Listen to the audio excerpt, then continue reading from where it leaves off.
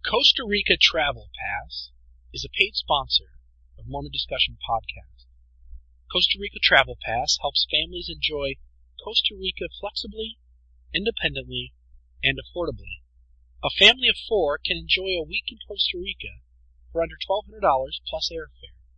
If you're ready for an out-of-the-bus vacation that your family will always remember, visit Costa Rica Travel Pass at CostaRicaTravelPass.com or calling 1-877-780-7277.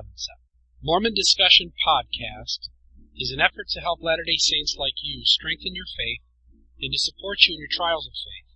This podcast operates on the donations of listeners like you. To help this podcast, please consider making a donation at mormondiscussion.podbean.com on the right-hand side, about halfway down. Thank you.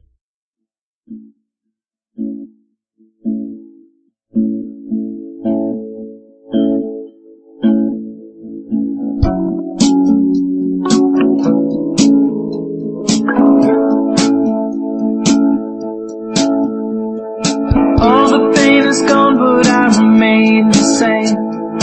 Taking out my issues never healed the flame. And all my love is gone. Welcome to another episode of Mormon Discussion. You can reach me by email at realmormon@gmail.com. You can also find us on Facebook at LDS Leadership Principles. You can also find this podcast on iTunes or at its host site, mormondiscussion.podbean.com. With General Conference coming up, I thought today we'd spend some time talking about prophets and apostles.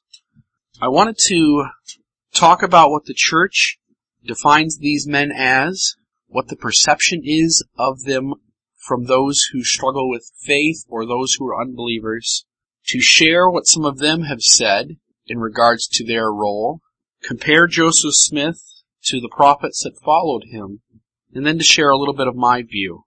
Let me start off with the perception. For those who struggle with faith or those who have lost faith completely, they have a hard time with seeing our prophet and apostles in this day, what seems to them behave differently than the prophets of old, or even Joseph Smith. When they look at the New Testament, they see men who outwardly share spiritual experiences with angelic beings. They see men who are receiving definitive revelation and sharing with those around them these revelations, and when they see our prophet and apostles today, they seem to think something is missing. They struggle to see that today's prophet and apostles, President Monson and the Quorum of the 12 that serve with him, are in any way behaving or acting the same way as prophets and apostles of old. Let me start off with the church's definition. Prophets. This comes right off of LDS.org. As members of the Church of Jesus Christ of Latter-day Saints, we are blessed to be led by living prophets, inspired men, called to speak for the Lord, as did Moses, Isaiah, Peter, Paul, Nephi, Mormon, and other prophets of the Scriptures. We sustain the president of the church as prophet, seer, and revelator, the only person on earth who receives revelation to guide the entire church. We also sustain the counselors in the first presidency and the members of the Quorum of the 12 Apostles as prophets, seers, and revelators. Like the prophets of old, prophets today testify of Jesus Christ and teach His gospel. They make known God's will and true character. They speak boldly and clearly, denouncing sin and warning of its consequences. At times they may be inspired to prophesy of future events for our benefit. We can always trust the living prophets. Their teachings reflect the will of the Lord, who declared, "What I, the Lord, have spoken, I have spoken, and I excuse not myself. And though the heavens and the earth pass away, my word shall not pass away, but shall all be fulfilled, whether by mine own voice or by the voice of my servant, it is the same." Our greatest safety lies in strictly following the word of the Lord given through His prophets, particularly the president of the church. The Lord warns that those who ignore the words of living prophets will fall. He promises great blessings to those who follow the president of the church. So even comparing Brigham Young on to the prophet Joseph Smith seems not to match up very well. Joseph is having these wonderful revelations on a continual basis. He's sharing them out loud in the Book of Commandments as well as with his people at large. So members of the church in a faith crisis will struggle a little bit with this perception or this thinking they're seeing apples and oranges. But there is some good reason for that. First off, I think every time that God is doing something new, He wants to make sure that there is plenty of room by giving miraculous experiences for people to jump on board. So for instance, if Matthias, who we know was ordained an apostle, we have nothing from him in the New Testament. Now that's not to say there wasn't something and it's gone now. That's not to say that he didn't share wonderful revelations with the people in the New Testament time, but we don't have anything. And so one thought I had was that Jesus comes along, and obviously He is the greatest of all. He is Lord and Savior, and the things He does, the miracles He performs are amazing. And He sets this pattern, right? And so all of a sudden He calls 12 apostles out of His disciples. And these apostles tend to be able to do not as much as Him, but tend to be able to do great things. And they're very open about these wonderful spiritual experiences that they're having. Because of that sharing of those experiences, people climb on board the movement. People join this new Christianity, this new Jewish movement that follows Christ and His new teachings, because they see these outward things going on, which then puts belief into their hearts. It makes it easier to believe. The Savior had a work to accomplish. There were things that His apostles and His church had to accomplish in that New Testament time. And so He starts out with Him and His apostles acting boldly. But perhaps, as new apostles began to be called, that it wasn't quite as bold from that point forward with them. Now who knows? We obviously have Paul, and we have some sacred things that happened to him. But part of that was just Paul's conversion. And if you take Paul's conversion on the road to Damascus out, then you've got less experiences, a whole lot less experiences that are in the hugely divine, where heavenly messengers and angelic visitors are involved. So now fast forward and looking at Joseph Smith and the Restoration. We have a ton of churches.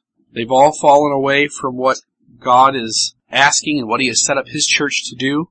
And so now we have Joseph who comes along, and he again is outwardly this gigantic spiritual manifestations are just frequent and they're dramatic. And it's needed to help bring people on board, to get things started. But once He calls His apostles, there doesn't seem to be as big of a need on their end to keep the movement going for them to have these giant spiritual experiences. I'd like to share with you some words of Brigham Young and some other things that others had said about him. Here's Brigham Young speaking in the third person. He says, "A person was mentioned today who did not believe that Brigham Young was a prophet, seer, and revelator. I wish to ask every member of this whole community if they ever heard him profess to be a prophet, seer, and revelator as Joseph Smith was. He professed to be an apostle of Jesus Christ, called and sent of God to save Israel. If you know what the calling of an apostle is, and if there were 10,000 of them on the earth at the same time, you must know that the words of an apostle who magnifies his calling are the words of the Almighty to the people all the time. Joseph Smith was a prophet, seer, and revelator before he had power to build up the kingdom of God, or take it the first step towards it. When did he obtain that power? Not until the angel had ordained him to be an apostle." So that's the words of Brigham Young. Now I want to share something that John Taylor said. John Taylor, in a confrontation with an apostate of the church, was defending Brigham Young and explained what it meant to be a natural seer. John Taylor says, quote, "Brigham Young, in saying that he did not profess to be a prophet, seer, and revelator as Joseph Smith was speaking of men being born natural prophets and seers. Many had the gift of seeing through seer stones without the priesthood at all. He had not this gift naturally. Yet he was an apostle and president of the church and kingdom of God on earth. And all the keys of the holy priesthood and of revelation were sealed upon him, and the spirit and power of revelation was upon him daily. So we get John Taylor's viewpoint. And I'm not asking you to put more weight on one than another. I hope that you can find some balance here as we lead kind of into my conclusion in a little bit. And hope that you might be able to see some of my thoughts on where things are at, why it seems different, even jumping from Joseph to Brigham on, how there seems to be a difference. Brigham Young also said this, and this came, I believe, secondhand. He said, "I am not going to interpret dreams, for I don't profess to be such a prophet as were Joseph Smith and Daniel, but I am a Yankee guesser. I have never particularly desired any man to testify publicly that I am a prophet.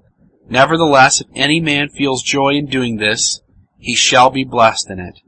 I have never said that I am not a prophet, but if I am not, one thing is certain, I have been very profitable to this people." I want to finish up with my view of how this all goes together, and then I also want to share with you an audio clip of Elder Eyring describing Revelation as it occurred within his church councils, from his perspective as a newly called an apostle of the Lord Jesus Christ, realizing that Jesus did many wonderful miracles, recognizing at times that his apostles were not able to do what he had done, and he would call them out for having less faith. There's also the scripture that the Savior said that there shall be others who come after me who shall do greater works than I. I think it is perfectly reasonable to recognize an ebb and flow to these mighty spiritual experiences. I think it's also fair to recognize, based on the faith of the people at the time, that prophets and apostles might be more or less willing to share the sacred experiences that they're having. Recognizing that when Thomas came to the Lord, I think the Savior was hopeful that Thomas wouldn't need an experience with the Savior to believe, but that Thomas's lack of faith required the Savior to be able to show up to him so that he could be a special witness of Jesus Christ. I think of Elder McConkey's concluding address at General Conference and the things that he shared that he knew in and of himself outside of any other source. We also could consider the experience of Lorenzo Snow seeing the Savior in the temple. The reason I think that this is important to bring up is that President Snow seems to recognize that this is a rare occurrence, that this is not something that happens every day. According to President Lorenzo Snow's granddaughter, here's what happened. One evening while I was visiting Grandpa Snow in his room in the Salt Lake Temple, I remained until the doorkeepers had gone and the night watchman had not yet come in. So Grandpa said he would take me to the main front entrance and let me out that way. He got his bunch of keys from his dresser after we left his room and while we were still in the large corridor leading to the celestial room. I was walking several steps ahead of Grandpa when he stopped me and said, "Wait a minute, Allie. I want to tell you something. I was right here when the Lord Jesus Christ appeared to me at the time of the death of President Woodruff. He instructed me to go right ahead and reorganize the first presidency of the church at once, and not wait as had been done after the death of the previous presidents, and that I was to succeed President Woodruff." Then Grandpa came a step nearer and held out his left hand and said he stood right here, about 3 feet above the floor. It looked as though he stood on a plate of solid gold. Grandpa told me what a glorious personage the Savior is and described his hands, feet, countenance, and beautiful white robes, all of which were such a glory of whiteness and brightness that he could hardly gaze upon him. Then he came another step nearer and put his right hand on my head and said, "Now, granddaughter, I want you to remember that this is the testimony of your grandfather, that he told you with his own lips and that he actually saw the Savior here in the temple and talked with him face to face." So we see that President Snow valued this experience and that these occasions didn't seem like a daily occurrence for him, that they were rare. So, as a final thought, before we go into a couple of audio things I wanted to share with you, I hope you recognize that, one, things are going to be more dramatic, at least from my view. Things are going to be more dramatic when a movement starts that is sanctioned by God.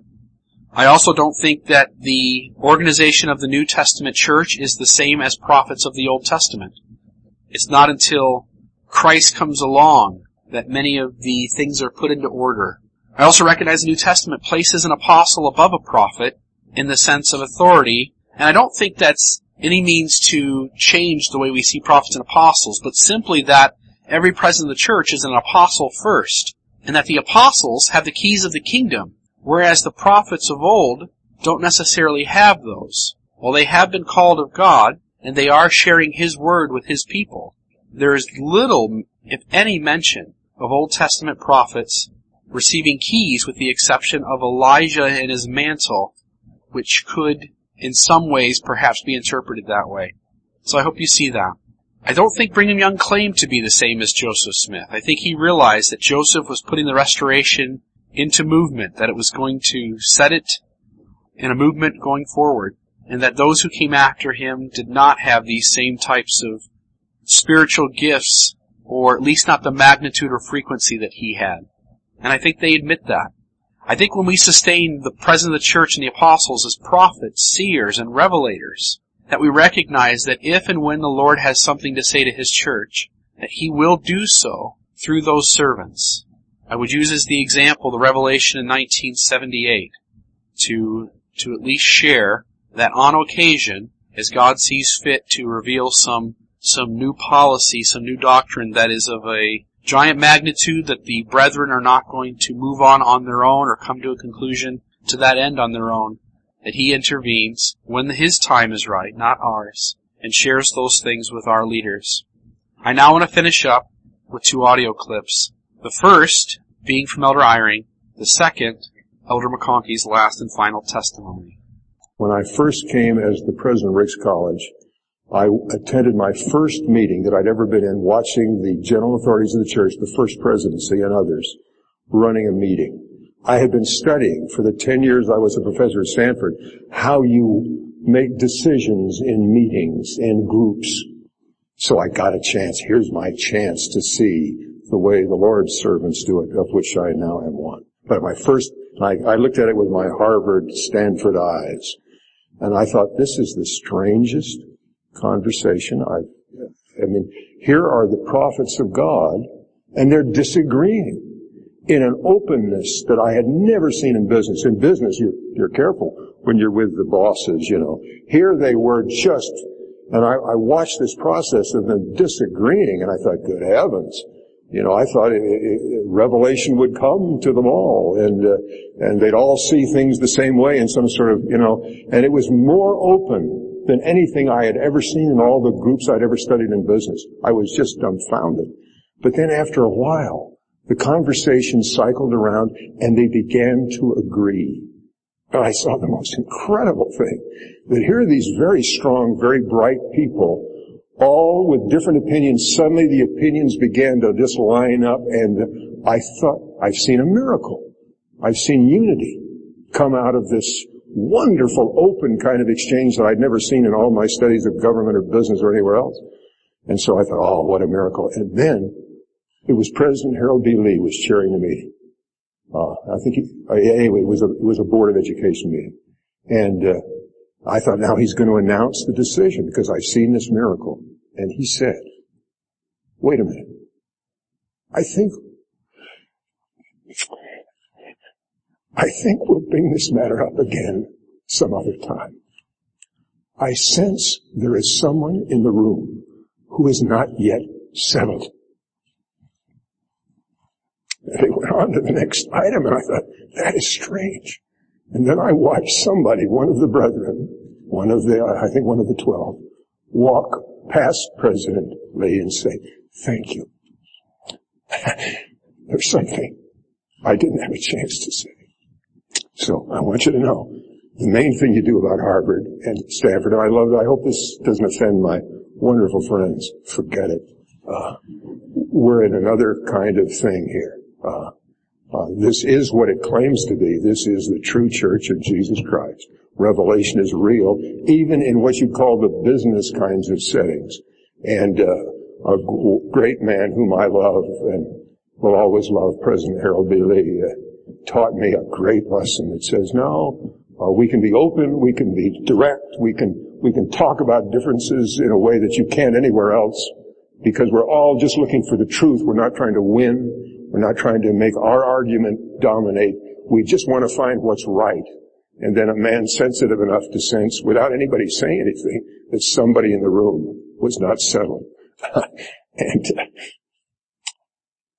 again, there's a kind of process of openness and yet coming together and having confidence that you know what the Lord wants, not what we want. That is, I loved Harvard. I loved Stanford.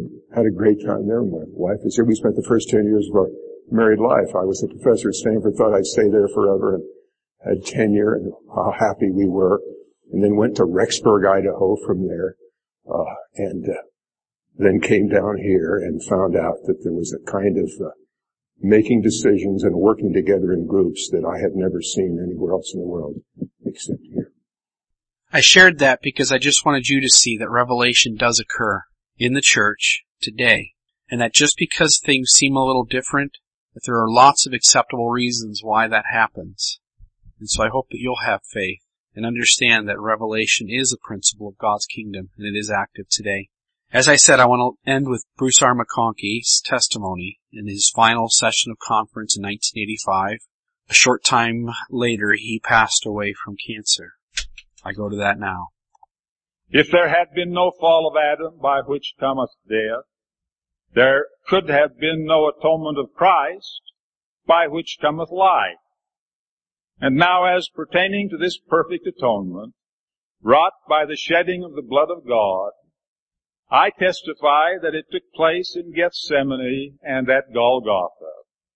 And as pertaining to Jesus Christ, I testify that he is the Son of the living God, who was crucified for the sins of the world. He is our Lord, our God, and our King. This I know of myself, independent of any other person. I am one of his witnesses. And in the coming day I shall feel the nail marks in his hands and in his feet, and shall wet his feet with my tears. But I shall not know any better then than I know now, that he is God's almighty Son, that he is our Savior and Redeemer, and that salvation comes in and through his atoning blood, and in no other way. God grant that all of us may walk in the light, as God our Father is in the light, so that according to the promises, the blood of Jesus Christ his Son will cleanse us from all sin. In the name of the Lord Jesus Christ. Amen. General Conference is coming up in a few days. I know some of you are struggling. I know some of you have lost belief. But it's my hope that each of us can listen to General Conference prayerfully, with an open mind and an open heart, and listen for what Elder Holland said is a tiny epistle just for you. May the Lord warm your shoulders, and God bless.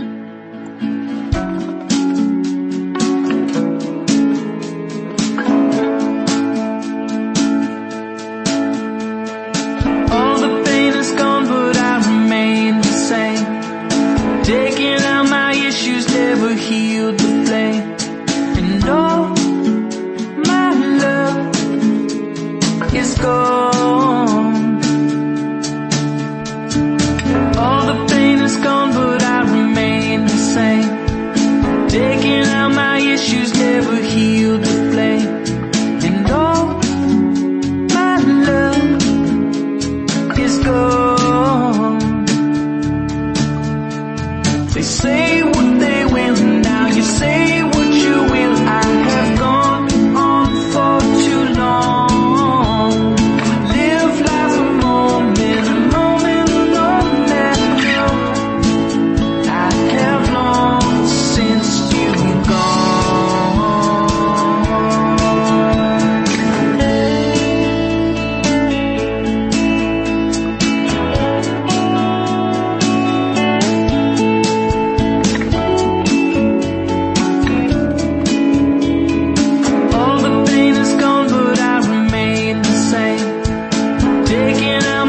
issues